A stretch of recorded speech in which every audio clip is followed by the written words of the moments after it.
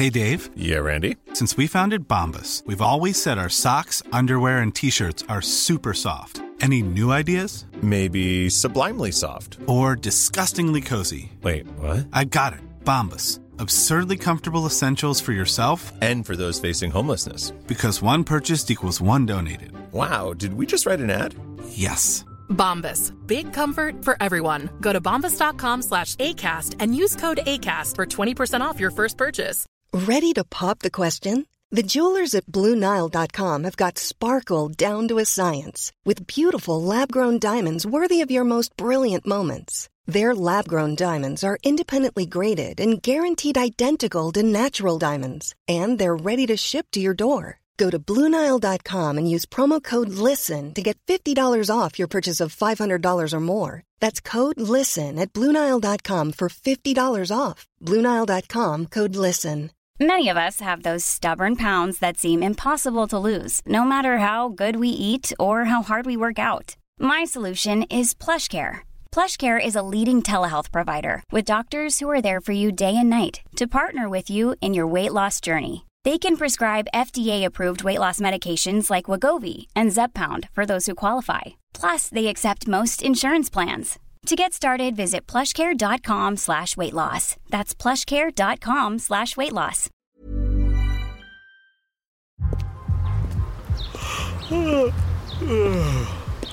The only thing better than grinding all night for your side hustle is your roommate picking you up with Mickey D's breakfast. The perfect pickup deal. There's a deal for every morning at McDonald's. Right now, taste breakfast perfection when you get a warm and savory sausage McMuffin with egg for just $2.50. Price and participation may vary. Cannot be combined with combo meal.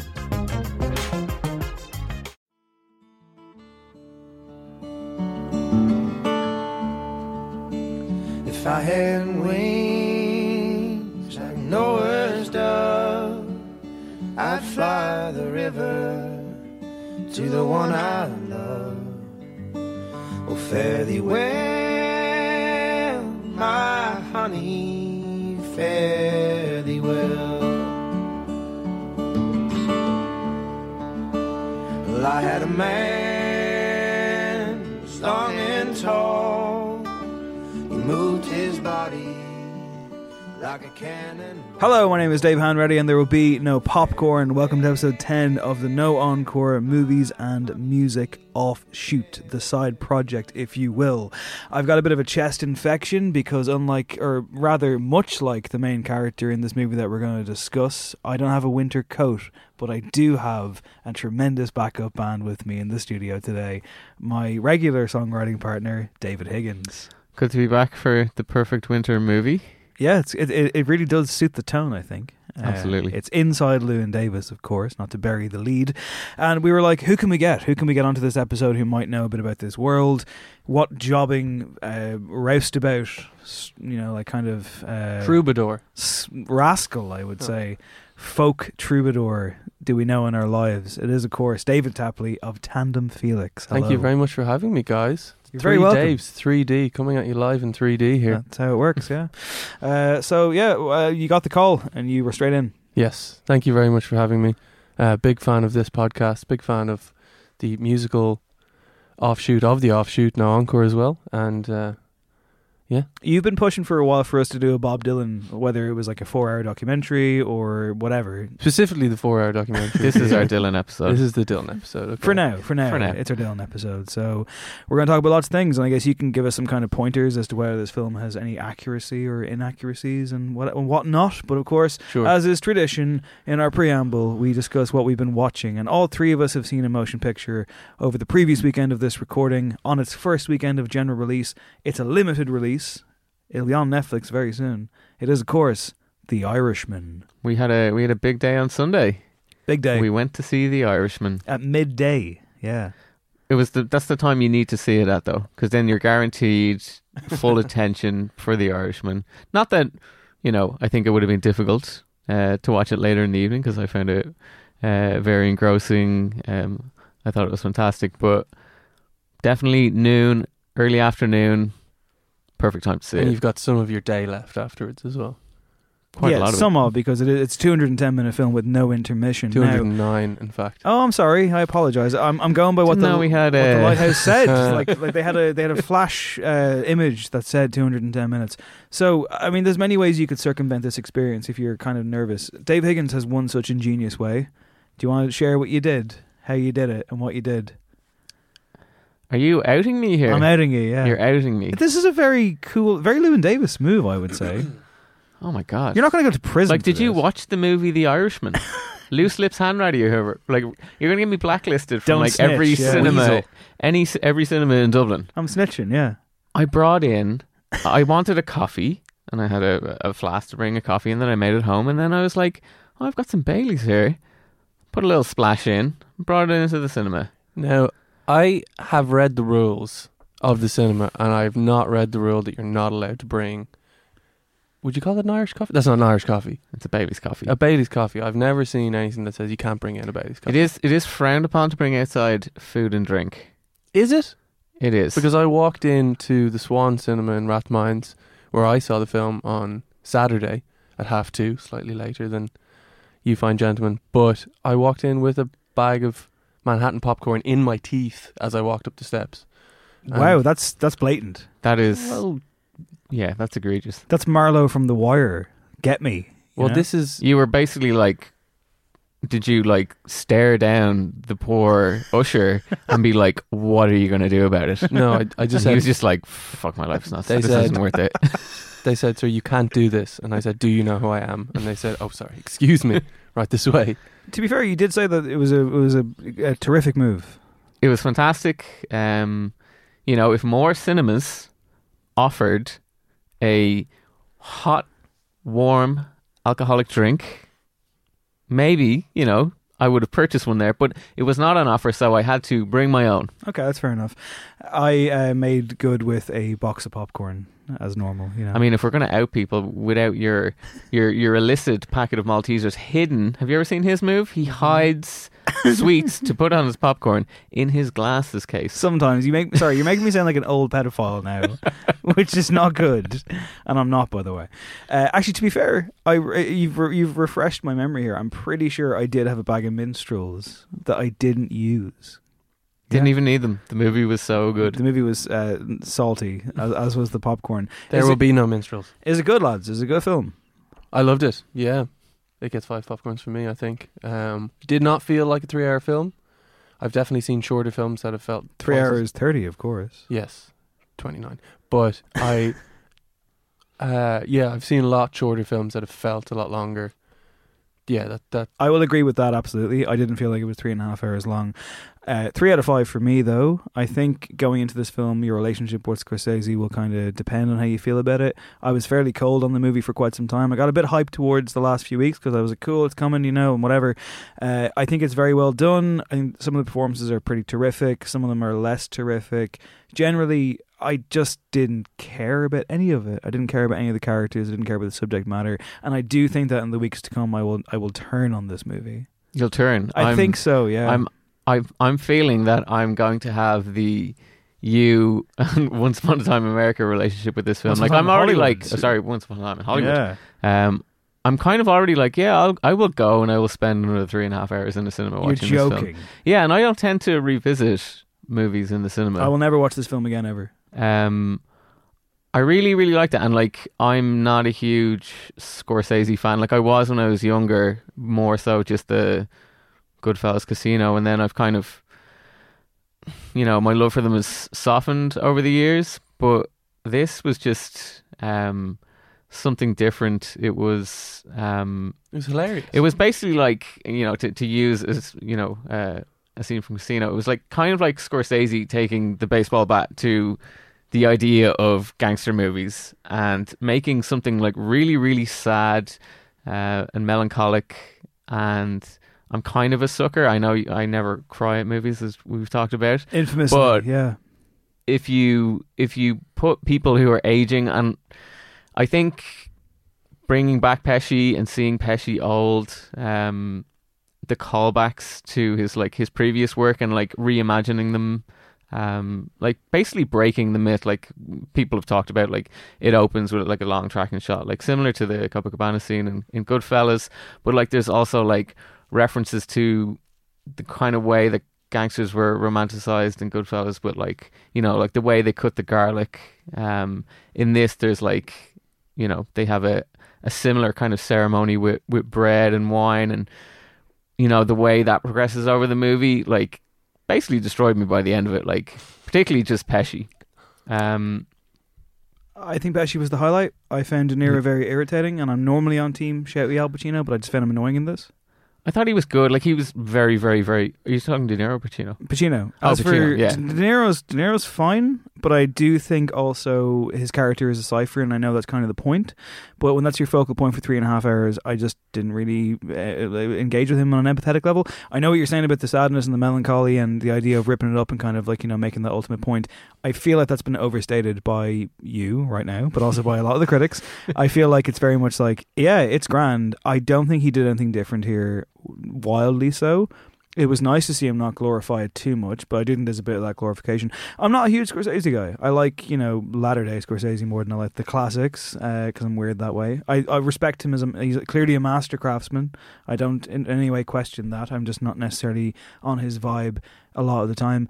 And with this, yeah, I mean, I just felt, I was like, we've seen this before. You know, it's just gangsters doing gangster things, and like, you know. Are you just sour because he came after the Marvel universe? Oh yeah, totally. Yeah, I'm still not over that. Yeah, I'm really upset that he. How can you say those movies? How can you say that Thor: The Dark World is not cinema? I mean, like, what more do you want, Marty? You know. Yeah, look, it's a good film. I just didn't care. I wish I did. I mean, everyone's having fun, and that's great. And Pesci was fantastic. Stephen Graham, like Action Bronson. Yeah. Oh wow, that cameo. What the hell? It like ripped me right out of the movie. I turned to you and I went, "Is that who I think it is?" I didn't realise. 3 hours and 10 minutes into the film, I had to have someone turn to me and say, "That's Action Bronson." And I was like, "Oh, the guy from the pizza thing." Okay, cool. Yeah, I think it's fine. Tapley, why did you love it? I did on the topic of cameos. I did almost jump out of my seat when I saw Silvio Dante portraying a Tony Bennett type figure at the whatever that gala was for Frank Sheeran when he was up on stage singing. I audibly went, "Oh my god!" And yeah, loved it. It was basically like, you know, Scorsese goes back to Pesci, De Niro, brings in Pacino for the first time, and then the rest of the cast is just like, "Oh yeah, you were in Boardwalk Empire, and you were in Vinyl, you're in this movie." Artie Bucco's wife, and also a couple of wire heads in there as well. Well, you had Herc in the what can only be described as the fat bastard makeup from Austin Powers Goldmember, covered in Play-Doh. I think I said to you, where's the Goodman to the retirement years? It was really strange. But within that, I think Pacino goes big, too big in this movie. Like I agree with you, Dave, but he's so his big. Scenes with Stephen Graham are absolutely fantastic. Stephen Graham was good, and I read a thing that Stephen Graham did in an interview recently. He was kind of saying how when he was younger, his dad would bring him to the video store, and you know, he brought him The Godfather and something else, and was like, "This is cinema," you know, like an education for his son. And then Stephen Graham saw those and was like, one day, you know, like, this is now what I want to do. I want to be an actor now. And I think he was able to be like, talk to his dad now and be like, "Look, I'm in a fucking Scorsese movie," and that's a nice thing. A lot of criticism about the Anna Paquin thing, not much dialogue. She herself has been like, "It's totally fine, calm down, that's the point," you know.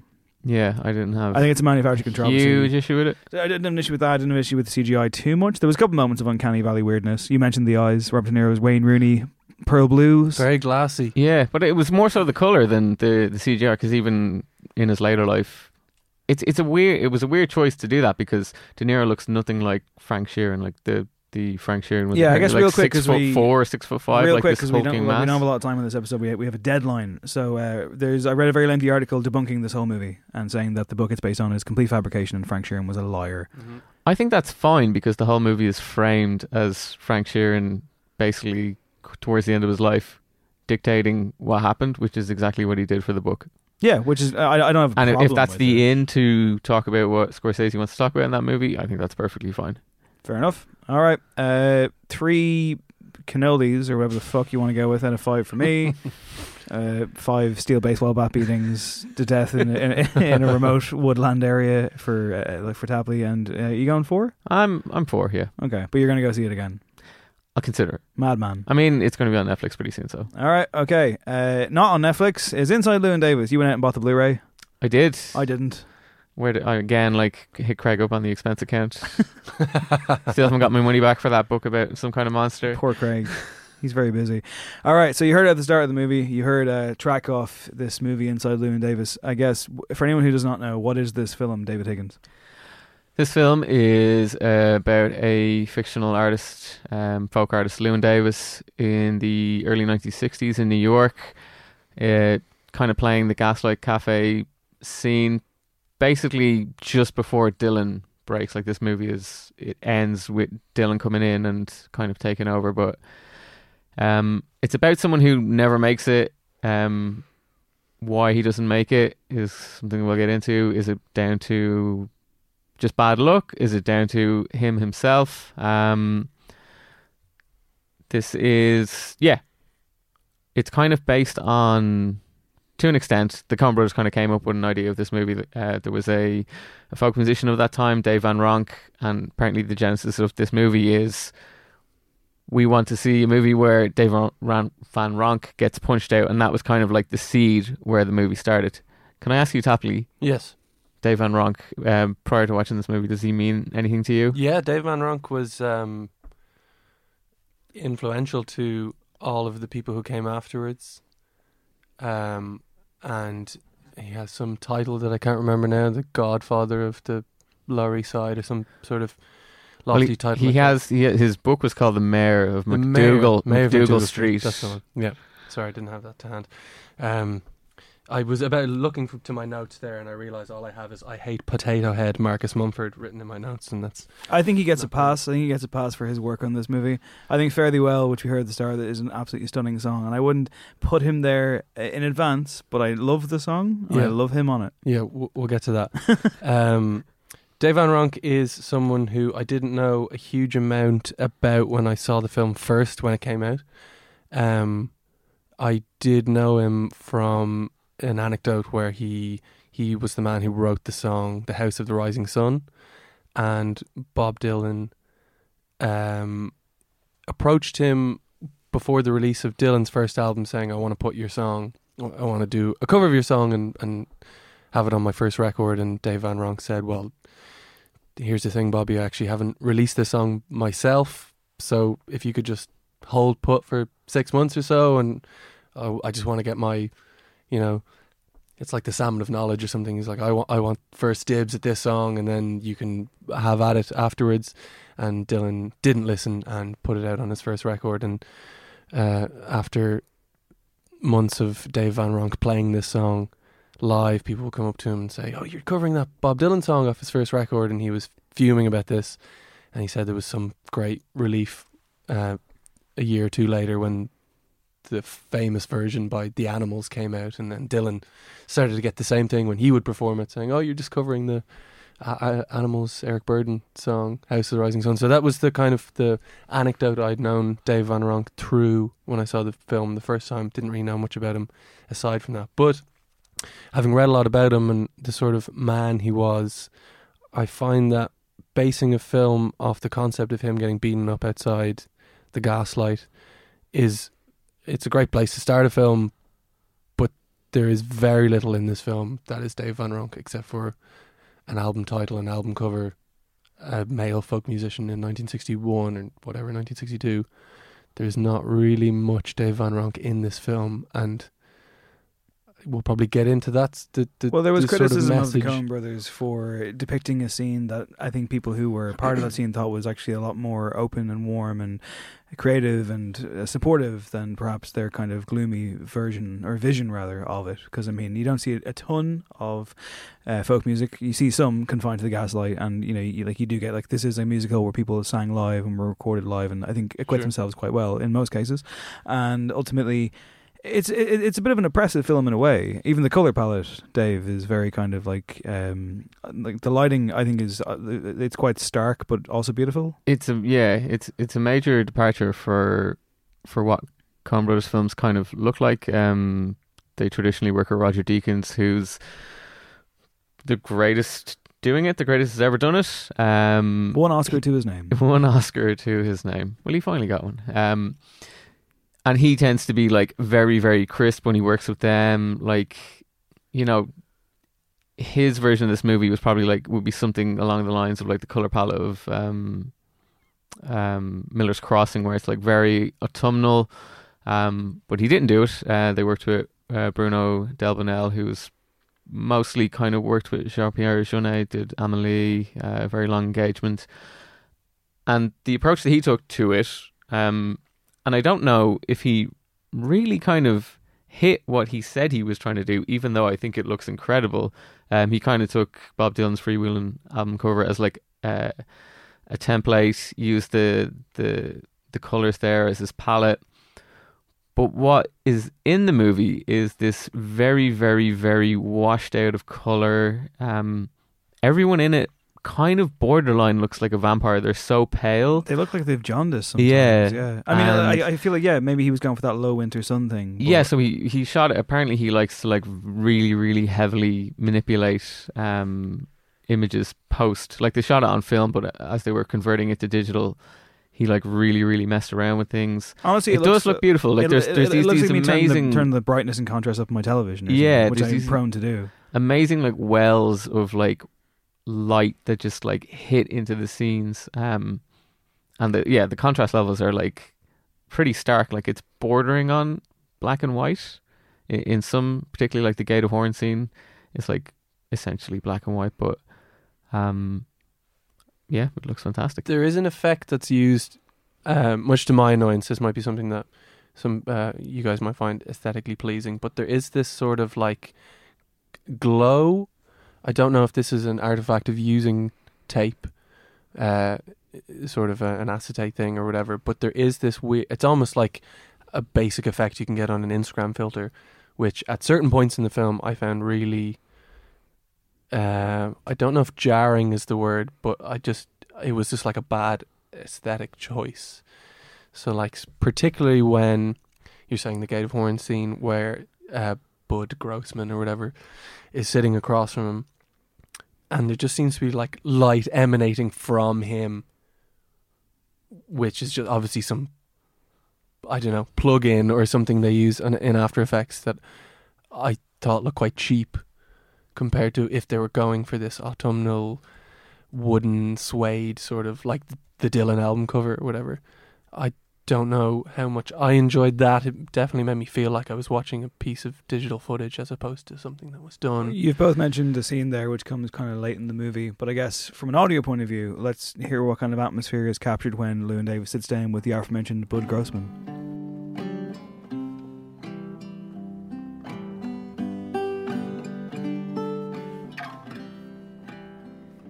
Queen Jane lay in labor for 9 days or more, till her women grew so tired they could no longer there. They could no longer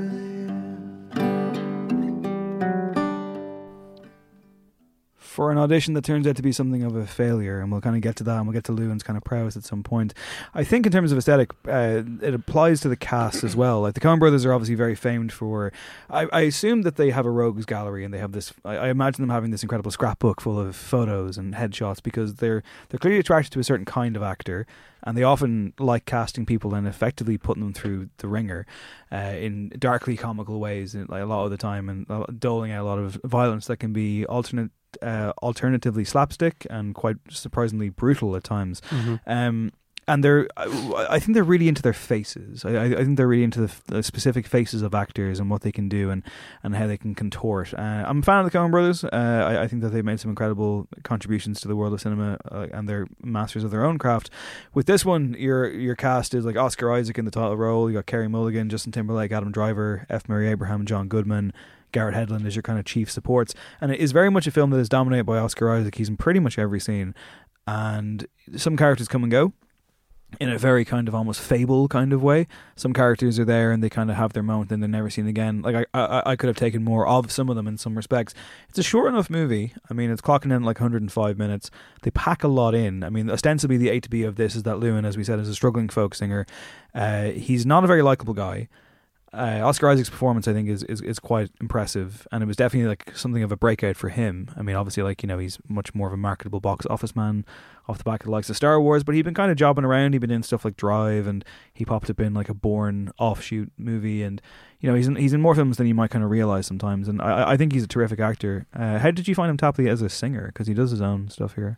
The singing I found, and guitar playing, I guess. As well. His guitar playing is brilliant. He, I think he's been playing guitar since he was less than 10 years old.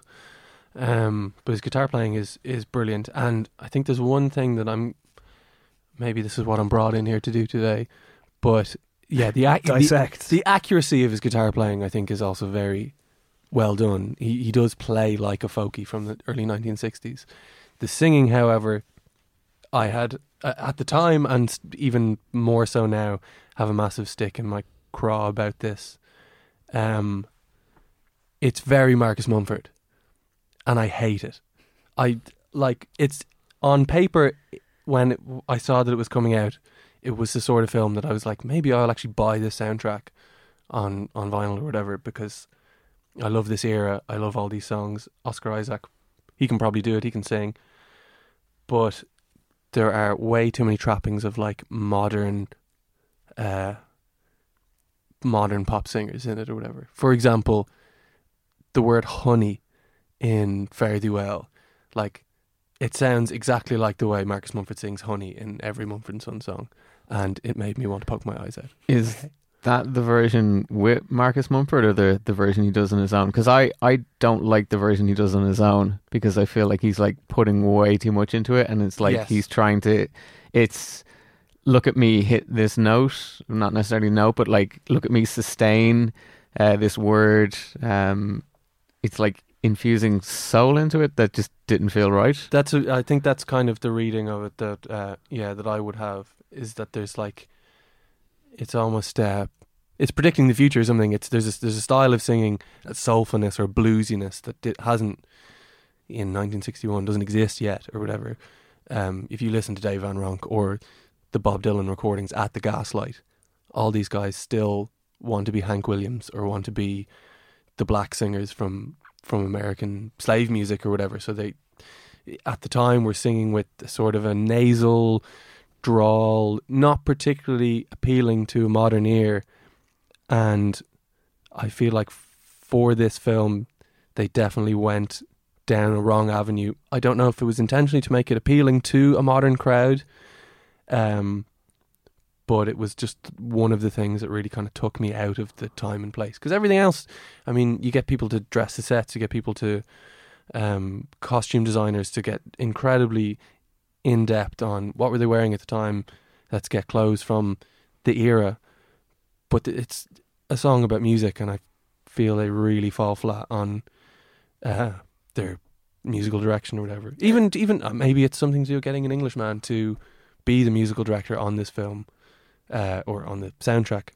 Well, I mean, how much input did Mumford have? Because T-Bone Burnett is credited with being the overall director of this with regards to music and choices. Yeah. T-Bone Burnett, I'm not really sure what his fingerprint is. Maybe he selected the songs. Maybe he was kind of brought in. Obviously, he had worked with them before on A Brother Without Thou, and I mean, the man basically was T-Bone Burnett. Guys. Yeah, T-Bone.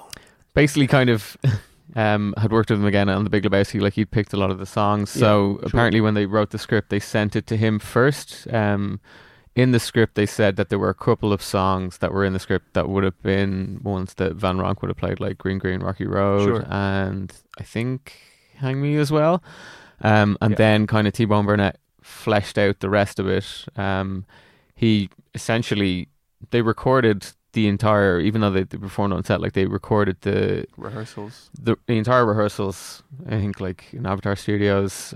So it is his fingerprints, I think, more so than Marcus Mumford. Like, Marcus Mumford was brought in. I think he basically begged T-Bone Burnett to, he was like, I will make the tea kind of thing, after like meeting him and Carey Mulligan. Well, this would have been So this would have been around the time as well that he produced the sessions of the New Basement Tapes, which was a record that was put out of unrecorded Bob Dylan songs from the late 60s.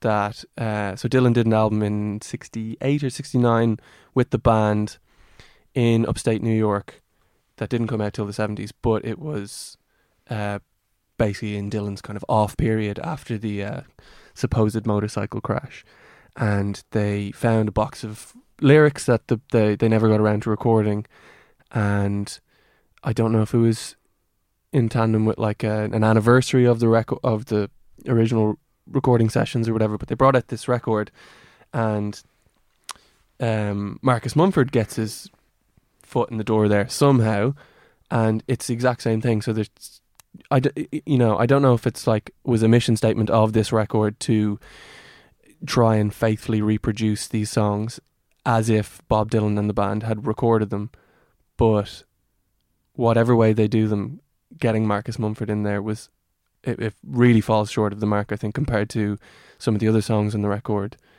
by Jim James from My Morning Jacket, who would have been a far superior musical director, or whatever the title that Mumford has on this soundtrack, or even Taylor Goldsmith from the band Dawes. These are like Americana alt country guys who I love, and yeah, I don't know who Marcus Mumford has pictures of that he can blackmail them with, but he shouldn't be anywhere near these projects. If I could go back to a point that you made a few minutes ago, he's got a potato head as well. Is this film guilty of omission with regards to?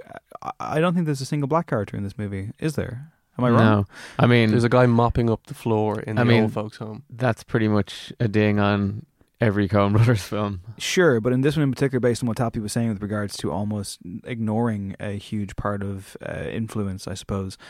Now, granted, at the same time, of course, they're free to make whatever film they want to make, and I'm not accusing them of anything particularly sinister here. Mm-hmm. And also, like Lewin's social circle, I mean, he doesn't have a lot of friends. I don't know how diverse his social circle is. It doesn't appear to be quite big in any respect. But I mean, is that something that that the film should have maybe worked harder to work on? Because I feel like they're less interested in. I think they're more interested in hanging out in the great era of folk music than exploring it. I think it's more about this one man and his kind of weird, almost kind of mythical, struggle. Yeah, in terms of black representation of the early 60s coffee house scene, I don't know if there was a lot of black musicians. I can't comment on that really, but I guess that's Hollywood. They make these omissions all the time. So yeah, not that I'm suggesting that you're an authority on the entire history of this, but I'm just curious because it's an aspect I've never actually considered before in my very much privileged white middle class sixth viewing of this film, I believe. Let's concentrate though on someone who Lewin does interact with, the aforementioned Carey Mulligan, who is another singer in this movie and has had a relationship with him. It didn't go well. Don't tell Jim, obviously. I should have had you wear double condoms. Well, we shouldn't have done it in the first place, but if you ever do it again, which is a favor to women everywhere, you should not. But if you do, you should be wearing condom on condom and then wrap it in electrical tape. You should just walk around always inside a great big condom because you are shit. Okay. You should not be in contact with any living thing being shit. Have you ever heard the expression, it takes two to tango? Fuck you. Well, I could say we should talk about this when you're less angry, but that'd be... When would that be? Fuck you. So Carey Mulligan is a presence in this movie. She gets to sing a couple of times. She gets to go through Lewin a lot. They've had a relationship. He's previously paid for an abortion for someone else and now going to do one for her. She's had an extramarital affair. She's the wife of Justin Timberlake's character. Timberlake is pretty much a lovable goofball in this movie for the brief period that he's in it. Lovely sweaters throughout. Yeah, he's well cast, actually, I would say. He's incredibly well cast. I think everyone's fairly well cast. I liked her in this quite a lot. Her also resembling an ex-girlfriend of mine is a really tricky thing to go through while watching this movie. What do you think? She's wearing a very suspect wig. I wasn't sure. It's very, I'm extremely bad at it. It's very, very jarring. I guess just because her hair is like so dark in it. Yeah, and I'm never Carey good at Mulligan is primarily like a short-haired blonde. Yeah, no, it's a wig. I'm rarely good at spotting wigs unless it's like Travolta or something, where I take it as read. I wonder with this character, does she 100% despise Llewyn Davis, or is there a case of fronting up there? I think you can make the argument that actually she does love him, kind of. Yeah, no, she does, and it's kind of that I'm angry at you because you're wasting. She clearly gets that there's a talent there, that he has immense talent, and that he's pissing it away. I've of the negatives of this film previously until this rewatch, her role has kind of been one of the main ones for me, because she just kind of a lot of the times just comes across like, oh, there's one woman in this, primarily one woman in this film, and she's incredibly shrill. All she's there is to like dress down, be a bit of a blowhard to Llewyn. But I think it's there's justified, definitely a lot. Yeah, it's justified, but there's a lot more nuance to her now in on this rewatch, my fifth or possibly sixth, that she might be kind of as much of a piece of shit as Llewyn. Yeah, there's, again, it's a film that's populated by mostly unlikable characters, I think, for one reason or another. And yeah, her actions are extremely questionable and arguably quite immature. But it's like you're dropping in on these people, like you're dropping in on their lives, and they're living very irresponsible lives. It's difficult to draw a full read on her, because if this was her film, obviously you'd find a lot more windows to kind of look through. I can understand the short shrift thing. I do think that she's quite an interesting anchor on the movie, and I do like the relationship that's there, even though it is quite volatile. Higgs noted, I guess vocal selection choice made by the directors aside, does Llewyn Davis as a character have immense talent? This was something I was going to point out, that as it is written in the film, I am not sure if he's actually supposed to be a brilliant uncut gem or whatever, or is he just supposed to be someone who has ideas of himself. There's a couple of things in this film as an actual scripted criticism, or as a criticism of the script. There are things that I found quite confusing. One of them is Llewyn supposed to be a mastermind who's just making all the, I don't know if I call them wrong decisions. I think I've written in my notes wrong in inverted commas, but he's making all these sort of noble decisions, refusing to, when he does the audition for Bud Grossman, you see him just jamming away to himself singing the song Cocaine, and it's a nice breezy sort of impressive sounding song, and then when he actually gets the chance to sing a song from me, he picks this really long drawn out murder ballad or whatever, and it's probably not the best audition song that, I don't see a lot of money here or whatever.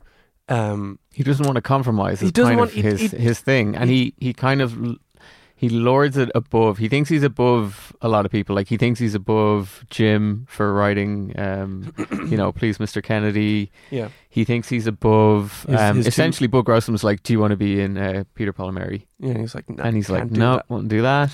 Yeah, he thinks he's above his two middle class friends who put him up or whatever when they have him over for dinner, and Moussaka, yes. Yeah, they treat him like a surrogate son. I always wondered if it was left unsaid, because, of course, a big part of this movie, and it's dealt with quite well, I think, because it's not really hammered home too often, but it is there, and you can kind of miss it on a first or second watch. Llewyn is effectively reeling from the suicide of his songwriting partner. Mm-hmm. That's where Fairly Well comes from, and you get these references, and Bud Grossman even says, I want to put you with other people, and he's like, oh, I had a partner, and Bud Grossman's like, oh, that makes a lot of sense, and he's like, my advice is you should get back with this guy, and of course Llewyn cannot do this, but ultimately it's like there's a lot in that as well about the grief and not admitting and being in denial and perhaps blaming yourself or blaming him. And I always wondered if the middle class older couple were his parents. No, but his dad is in the movie. No, not Llewyn's parents. Oh, but his dead songwriting partners. Right. I don't think they are. because they're Gorfine and he's Mike Timlin. Yeah. But they knew him because they reference him. Yeah, I'm singing Mike's part. And he's like, fuck Mike's part. They're just like bougie Upper East Side. Hang out with a cool musician. Exactly. Like they're the kind of people who throw dinner parties to invite kind of all the cool people they know, just so they can be like, look at all the people who are here that we know. Totally. Yeah. But they're harmless as well. And again, great moussaka. Yeah. They also have a cat that Llewyn cat sits, I guess, briefly, and then loses. And then that's a crux of this movie. There is a cat in this movie, and there's a lot of, is Lewin actually the cat? Is the cat a metaphor? Is the cat a bit Mike? Is the cat a bit this? Is the cat a bit that? He goes in this kind of odyssey. He comes across different people. He tries to rediscover the cat. He thinks he does, and then it turns out it's a different one. Is the cat metaphor fun, or is it annoying? I think it's good. The Coens originally said, they were like, someone asked them, like, what's the cat about? And, in classic Coens self-deprecating, they were like, we wrote this movie and we kind of liked being in this era, but we didn't really have a plot, so we just put the cat in. There's clearly a lot more to it. It is explicitly said in the movie, Lewin is the cat. The cat starts off somewhere, goes on a journey, ends up back up where it did, just much like Lewin does. The cat's name, Ulysses, is another reference. This is probably the first time I'm going to say this, but can I read a passage from the Odyssey? Sure, why not? Yeah, go on. I was looking forward to the day that we became that kind of podcast. So basically this is about Ulysses or Odysseus. In it, it's a passage that says, for two are the gates of shadowy dreams, and one is fashioned of horn and one of ivory. Those dreams that pass through the gate, sawn ivory, deceive men, bringing words that find no fulfillment. But those that come forth through the gate of polished horn bring true issues to pass when any mortal sees them. So basically, Lewin goes to the Gate of Horn. He goes to play to good Bud Grossman. It's an audition. He fails it. This is where, good men go through. They pass through. Lewin doesn't pass through. Lewin is the cat. There you go. The cat's named Ulysses. Do the math. There's a great Coens anecdote as well about Miller's Crossing and how Gabriel Byrne apparently came to them on set one day and asked about his hat. And he was like, "What's the story with what's the symbolism of the hat? Like, it's important, right?" And they were like, "Yeah, what do you mean?" And he's like, "The hat, like, it means something, right?" And one of them was like, "Yeah, it does. It is important. You're right." And then walked away and obviously annoyed him further by doing this. They're clearly really good at doing that kind of stuff. I guess. Can I also just point out that there is a cat on the cover of Inside Dave Van Ronk. But there is not. But there is no cat on the cover of Inside Llewyn Davis. Oh, wow. That's you're opening up a Reddit sub-thread here, or whatever the fuck they call them. Subreddit, I believe. I guess, on that kind of perilous journey, he encounters a bunch of characters. And I mean, like for Llewyn, it's often whose couch is he staying on that night? He doesn't have a winter coat. He's really irresponsible. He takes a job that involves driving across America at one point, and he's accompanied by Garrett Hedlund in one of his best roles, because he doesn't say a word. Playing Johnny Five. Not to be confused with the Short Circuit character. Yeah. He eventually says some words which are kind of garbled poetry, and it's hard to know what he really kind of stands for. But he's the. Is that supposed to be a comment on the fact that he plays Dean Moriarty in On the Road? Perhaps. Yeah. Who knows? Ahead of their time, or did that come out before this? It came out before. Never went near it. John Goodman, Coen's regular, plays a character by the name of Roland Turner, and this is an all-time vile character, isn't it? Well, John Goodman in every Coen Brothers movie is a monster. Like every single one. Think of Walter in Big Lebowski, like they base it on. Like John Milius, his character in O Brother Art Thou, is supposed to be the Cyclops from the Odyssey. Barton Fink, and he's basically Satan in that movie. So in this movie, he's a kind of old jazz cat who's also a heroin addict, which we discover when he's found on the floor of a restroom convulsing. He's mostly confined to the backseat of a car, from which he effectively lectures and taunts Lewin. Pokes him with his cane. Which is just horrific to watch, but we'll give you a taste of what that sounds like. What? What's the N stand for? Lou N. Davis. Lewin, L-L-E-W-Y-N. It's Welsh. Oh, it would have to be something stupid fucking name like that. You don't look Welsh. My mother was Italian. Here, this would interest you. Johnny and I were in Seattle playing the High Spot. Remember this, Johnny? And I became indisposed after eating a toasted cheese sandwich and found myself purging from every orifice, one of them like a fire hose. I said to the manager, "What do you call that thing I just ate?" He said, "Welsh rarebit."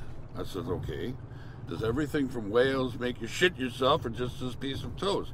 He said, "Holy Jesus, what is that thing?" It's my cat. Well, it's not my cat. Grown man with a cat. Is that part of your act? No. What'd you say you played? Folk songs. Folk songs. Thought you said you were a musician. Folk singer with a cat. You queer? So a horrific story from John Goodman there. Horrific. Have to say, Green Book 2 was really, really good. There is something that this driving scene reminded me of, and this would be the second book quoted in this discussion, but I read a book a while ago called But Beautiful by Jeff Dyer, which is all about jazz. If you have not read it, please do, because it's brilliant. And it is a book of short stories about different real jazz musicians, although I believe the stories themselves are fictitious, or at least are founded on nothing more than sort of hearsay. And the reading of the book that I had heard was that the book is supposed to represent a jazz song. So you've got different jazz musicians portrayed and stories told about them in each chapter, but every other chapter is a story about what's his name, Duke Ellington, and his driver, driving him from venue to venue across the country, and the sort of mundane things that happen to them while they're driving the long straight roads of the United States. And basically the book is supposed to be a jazz song in its structure and in its elemental parts or whatever. So this recurring story of the long straight road that this car drives down is like the backbeat of the song, and the drummer playing this steady sort of rhythm. And then as the next chapter comes in talking about Charlie Parker, that's a solo from Charlie Parker there. And then when the next chapter comes in on Chet Baker or whatever, that's the trumpet solo of the song. I did feel like this film, if unintentionally, but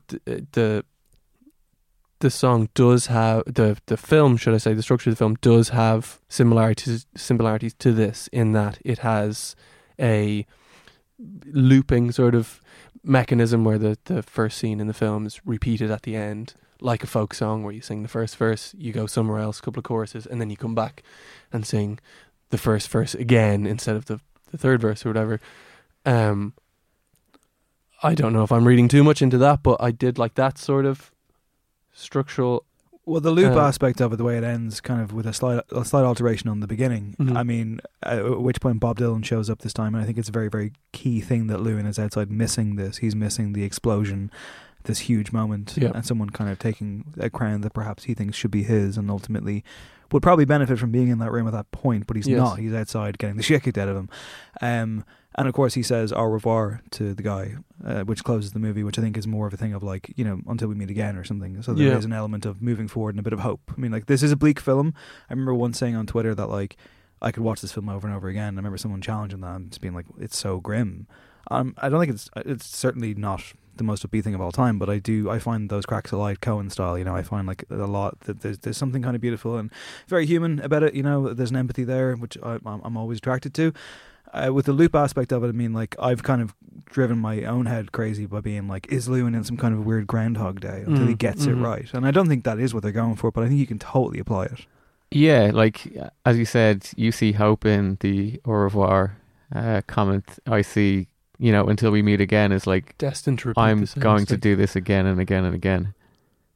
So you see it as like, he's doomed? Yeah. Wow, okay. Coens, they are cynical men. I said this to you, Hanratty, off air last week, but my friend Oisin Murphy, who used to be the film editor of Totally Dublin, interviewed Oscar Isaac in his promotional tour for this film. And one of the questions he asked him about the structure of the film is that the song Hang Me is at the start and at the end of the film, and that the structural path of the film resembles a noose. And he posed that to him, and Oscar Isaac, it seemed to be the first time he'd ever heard that theory or whatever. But I do like that aspect of it as well, that it does symbolise a sort of a a rope wrapping around itself. Yeah, I should by say the that end. is a terrific interview, by the way. I think that was a really good back and forth, and I'd encourage anyone to go and read that one. Totally Dublin, Oscar Isaac, Oisin Murphy. Great song as well. Let's have a quick listen to that one. Hang me, oh hang me, I'll be dead and gone. Hang me, oh hang me, I'll be dead and gone. I wouldn't mind the hanging, but the laying in the grave so long, poor boy, been all around. So that's the one song from him that you're particularly high on, I guess? No, not particularly. Okay. I was hoping there, man. I was like, I don't know if there's any musical point in this film that I enjoyed even a percentage of how much I enjoyed the musical bit in Oh Brother Where Art Thou. Interesting. Okay, well, I guess, I mean, like, we're kind of running out of time, but I will say this. You mentioned earlier on, you kind of flirted that you're brought in for some degree of accuracy, but of course, always more than that. But I am curious, I mean, from an accuracy point of view, and even like as a musician, one who, you know, works and grafts and recently put out an album of your own and all that kind of stuff, I mean, like, I know that you're not quite into a lot of it that way that you just said, but is this a fundamental misread? Do they get some stuff right? Did you see yourself on the screen at all? Did you feel any kind of identification? I definitely have had that moment in family gatherings where the guitar is thrust upon me, which is always something that, like he says, or whatever, this is the sort of thing that you think I'm being polite, but I'm just going to keep on saying no until it's too late or whatever, and he ends up singing and exploding at the matriarch of the house for singing his late partner's harmony line or whatever, which is also something that happens all the time when you sing at a party if it gets drunk enough. There are accuracies in that he is sort of a misanthropic, nihilistic, sort of self-destructive character, in that maybe the reasons that he turns down these opportunities or the reasons that he goes to the Gaslight and says this is crap, or, you know, every act he sees in the Gaslight he hates. If he doesn't say it, he says it about the woman playing the auto harp. He says it about in a manner of words about the guys singing the L triangle or whatever. Yeah, like the jumpers or like the sweaters or whatever he says. It does seem to me that it is a film made in a time of massive neoliberalism in the United States, in Hollywood, that we look at a character like Llewyn Davis. I keep going to say Llewellyn Davis, which is what I called it at the time before I... It's fair because they have a character called Llewellyn Moss in No Country for Old Men, and I did it all the time when it came out. Llewyn Moss. But he is ostensibly a failure in terms of financial and career goals, and the way it would appear that he is a success is that he never does anything he doesn't want to do, but the decisions he makes in the film are all bad.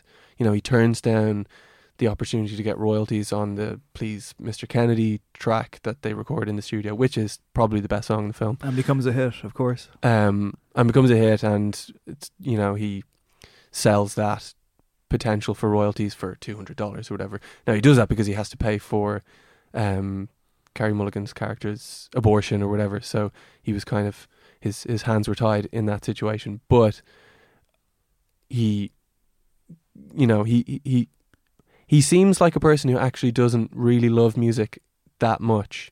He's just good at it. Is he? Yeah, I don't know if he is that good at it. I don't think he's great, but I think he is good. I would agree that there's an element of talent being pissed up the wall and kind of not really focusing properly on it. If he did, or even if he took that kind of, you know, Peter, Paul and Mary thing, there could be a career there, but he's too cynical.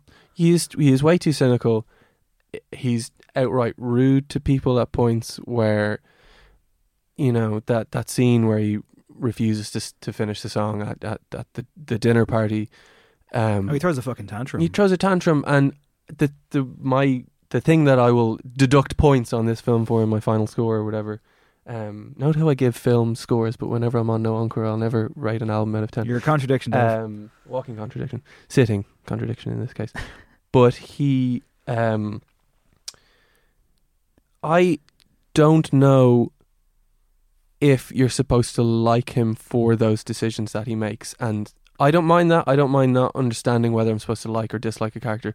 But the thing that I find, the thing that I will dock points for or whatever, is that I don't know if the Coens really know. I think the things that he does that are bad and mean and rude and stupid or whatever, I don't know if there's a real viewpoint that the audience are supposed to have, if it's empathy or if it's like the opposite, you know, if you're supposed to think that he is a bad man for doing these things.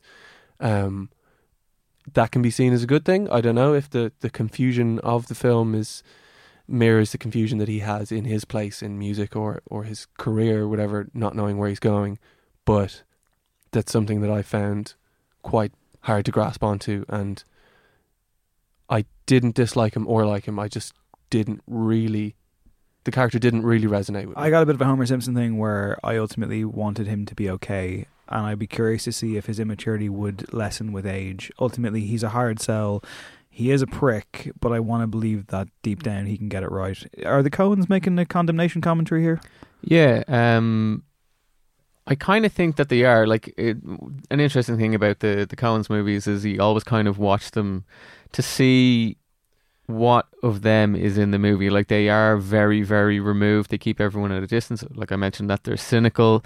There's an argument that they actually have disdain for a lot of their characters. And, you know, just to go to A Serious Man was a movie that everyone kind of thought that they were actually going to start revealing something about themselves, and they made it even more opaque and kind of pushed the audience further away. I think there's a lot of them in here, and certainly maybe how they feel about the kind of the gatekeepers of culture, particularly like studios. Like you mentioned Hollywood Movie a lot.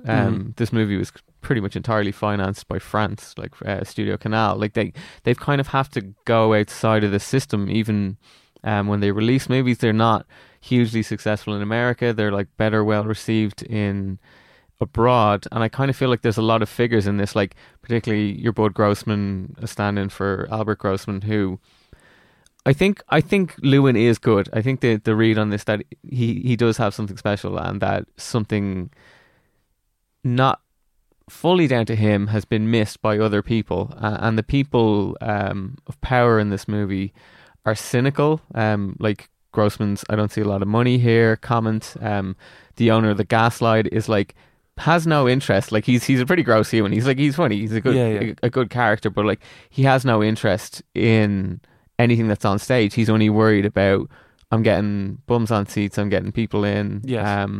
Even Lewin's manager is kind of portrayed as like this guy who's completely clueless, doesn't know what he's doing. His office is a mess.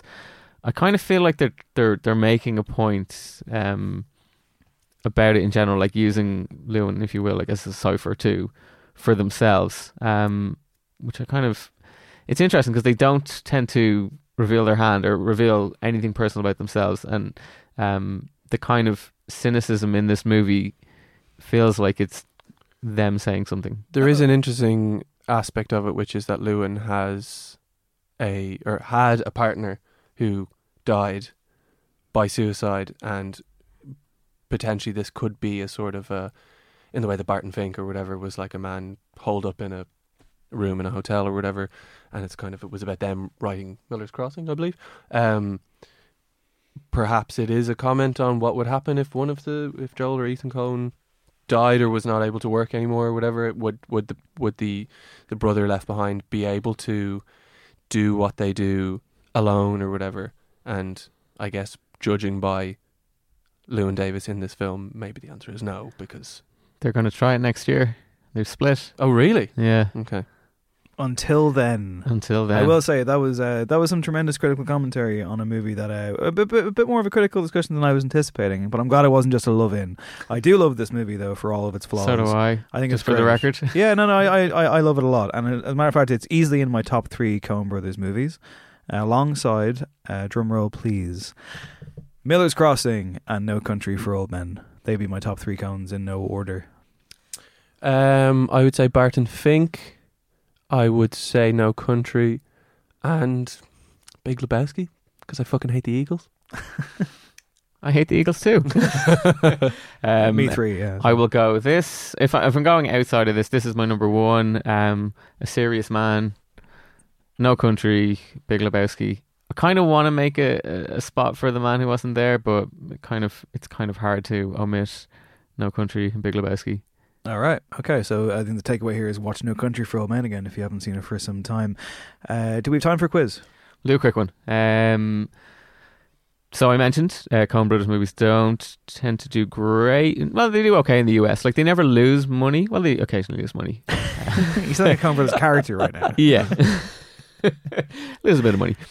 They make more money in the global box office abroad than they tend to do in the US. Yeah. So, a couple of times they've written scripts that they have not directed.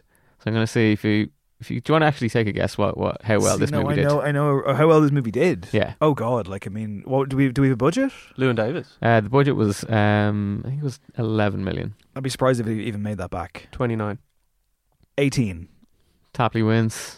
Globally, 32. Oh, that's pretty good. Did 13 in America. Again, like, did great in Europe. It's pretty good for what it is, no? It's a niche film. Yeah, it's one of their... I actually missed it in the cinema, which I really regret doing. Okay, so they've written a couple of movies. Suburbicon. Ugh. So they wrote this. George Clooney directed it. Oscar Isaac is also in it. You have Matt Damon, Julianne Moore. Do you want to go higher or lower? Than Llewyn Davis? Yeah. It made more money than Llewyn Davis, yeah. Less. Tapley wins again. Whew. It only made... That's the name of your second album, by the way. 12 million globally on a $25 million. Ooh, I also immediately mixed it up with Downsizing for some reason. Gambit. What? Oh, they wrote Gambit, yeah. They did. Colin Firth and Cameron Diaz. The much loved Marvel Cinematic Universe. Did Gambit make less money than Llewyn Davis? Is that what you're telling me? Yes. I agree.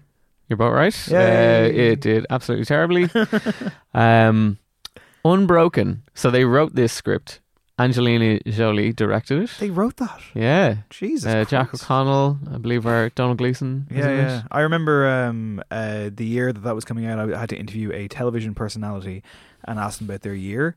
And I was like, what's, film of the year, album of the year, blah, blah, blah, blah. And this is someone who would work to some degree with regards to films. And I was like, what's your film of the year? And she said it was Fury with Brad Pitt. And then she said, no, Unbroken, the Angelina Jolie one. And I went, oh, cool. I was like, I actually haven't seen it yet. It's really good, is it? And she said, oh, I haven't seen it. And I won't say who that person is. Unbroken made less money, I would say, than Llewyn Davis. Yeah, I'd say Unbroken made a tight 25 million. More money. Tapley again. Oh, he's good. World War II hero. Seen any of these films. Made an insane amount of money. 161 million. Fucking hell. Okay. On a 65 million. Good lord. Last quick one. Bridge of Spies. They wrote that. I still haven't seen it. I know you're mad at me for not seeing it. I know we were talking winter movies. I don't know if you've seen Bridge of Spies. No. Bridge of Spies is a great winter movie. Winter for me means John le Carre, and this is like Cohen's getting there. My prediction is that Bridge of Spies made a nice $57 million. Yeah, more than Llewyn Davis. More than Llewyn Davis, of course. It made 165. Tom Hanks, Steven Spielberg. Come on. Okay, sorry. Oh, okay. Okay. Do you want to hazard a guess? Well, one last one. I won't go through their entire filmography. Go on. What is their highest grossing film ever? No Country. Ooh. God. Jesus Christ, that's a really tough one. Fargo? No, it wouldn't be. Not Big Lebowski either. Intolerable Cruelty. Both of you are incorrect. Oh. True Grit. Oscar winning True Grit. Okay. Yeah. Never saw it. And their lowest. Lowest? Like does Blood Simple count? Because it's an indie that was... Blood Simple counts. But it's not Blood Simple, is what I'm getting from you here. I'm going to say Blood Simple. I'm going to say... Oh, God. The Man Who Wasn't There. It's Blood Simple. Ah, for fuck's sake. That's an easy one. Well, that was a trick, What can you do? David Tapley, thank you so much. Thank you for having me, David. We'll definitely have you back on this show for sure. Great. When we go to Dylan again, maybe. Yeah, no Direction Home, all 6 hours, 2 DVDs. I mean, it would not be wasted on me, though. What do you mean? I don't know Dylan enough, and I'm intimidated by the back catalogue. I'm interested by doing I'm Not There. I'm Not There would be great. Oh, the actor movie. Yeah, well, Todd Haynes is incredible. So. Okay, I'll consider that. But that's not what we're doing next, is it, David Higgins? No, it's not. We're, we embraced winter today, and we will be embracing the festive festive season on our next episode? That's correct, because it sounds a bit like this. What is this? It's someplace new. Jack, look out! What's this? What's this? There's color everywhere. What's this? There's white things in the air. What's this? I can't believe my eyes. I must be dreaming. Wake up, Jack. This isn't fair. What is this? Haven't you heard of peace on earth and goodwill toward men? It's The Nightmare Before Christmas. Not a lot of music related. Not a lot of Christmas musicals, really. So this will do. It's great. Time, yeah. We're gonna try and get to that live show, but there's no promises there. Yeah. So we'll see. In the meantime, to play us out, we'll have a bit of Please Mr. Kennedy, I think, which is the most upbeat song in a film that isn't upbeat. Adam Driver steals the movie. Absolutely steals. I know. I did read today that when this film was premiered in Cannes, that was the only song that got a round of applause. And it was ineligible for the Oscar because it's actually partly taken from another song called Please Mr. Kennedy. Okay, fair enough. This has been fun, and this song is fun. My name is Dave Hanratty. This has been A Popcorn, there been A Popcorn. And please, Mr. Kennedy, don't shoot me into outer space. 9, 8, 7, 6, 5, 4, 3, 2. 1 second, please. Please, Mr. Kennedy. I don't wanna go. Don't shoot me into outer space. Oh, please, Mr. Kennedy. I don't wanna go. Don't shoot me into outer space. I sweat when they stuff me in the pressure suits. Rubble, helmet, dashboard, and boots. Nowhere up there in gravity zero. I need to breathe, don't need to be a space. Are you reading me loud and clear? Oh, please, Mr. Kennedy. I don't wanna go. Don't show me out of space. Oh, please, Mr. Kennedy. I don't wanna go. Don't show me out of space. I'm 6'2", and so perhaps you'll tell me how to fit into a five capsule. I won't be known as mid-century if I'm up upon re-entry. Got a red-blooded wife with a healthy libido. You'll lose her vote if you make her a widow. Who will play catch out in the back with our kid? Don't please, Mr. Kennedy. I don't wanna go. Don't throw me into outer space. Countdown. 10, 9, 8, 7, 6, 5, 4, 3, 2. Oh no! Oh please, Mr. Kennedy. I don't wanna go. Don't throw me into outer space. Please. Oh please. Please. Oh please. Please. Oh please. Don't into outer space. Oh please. Please. Oh please. Oh please. This podcast is part of the Head Stuff Podcast Network.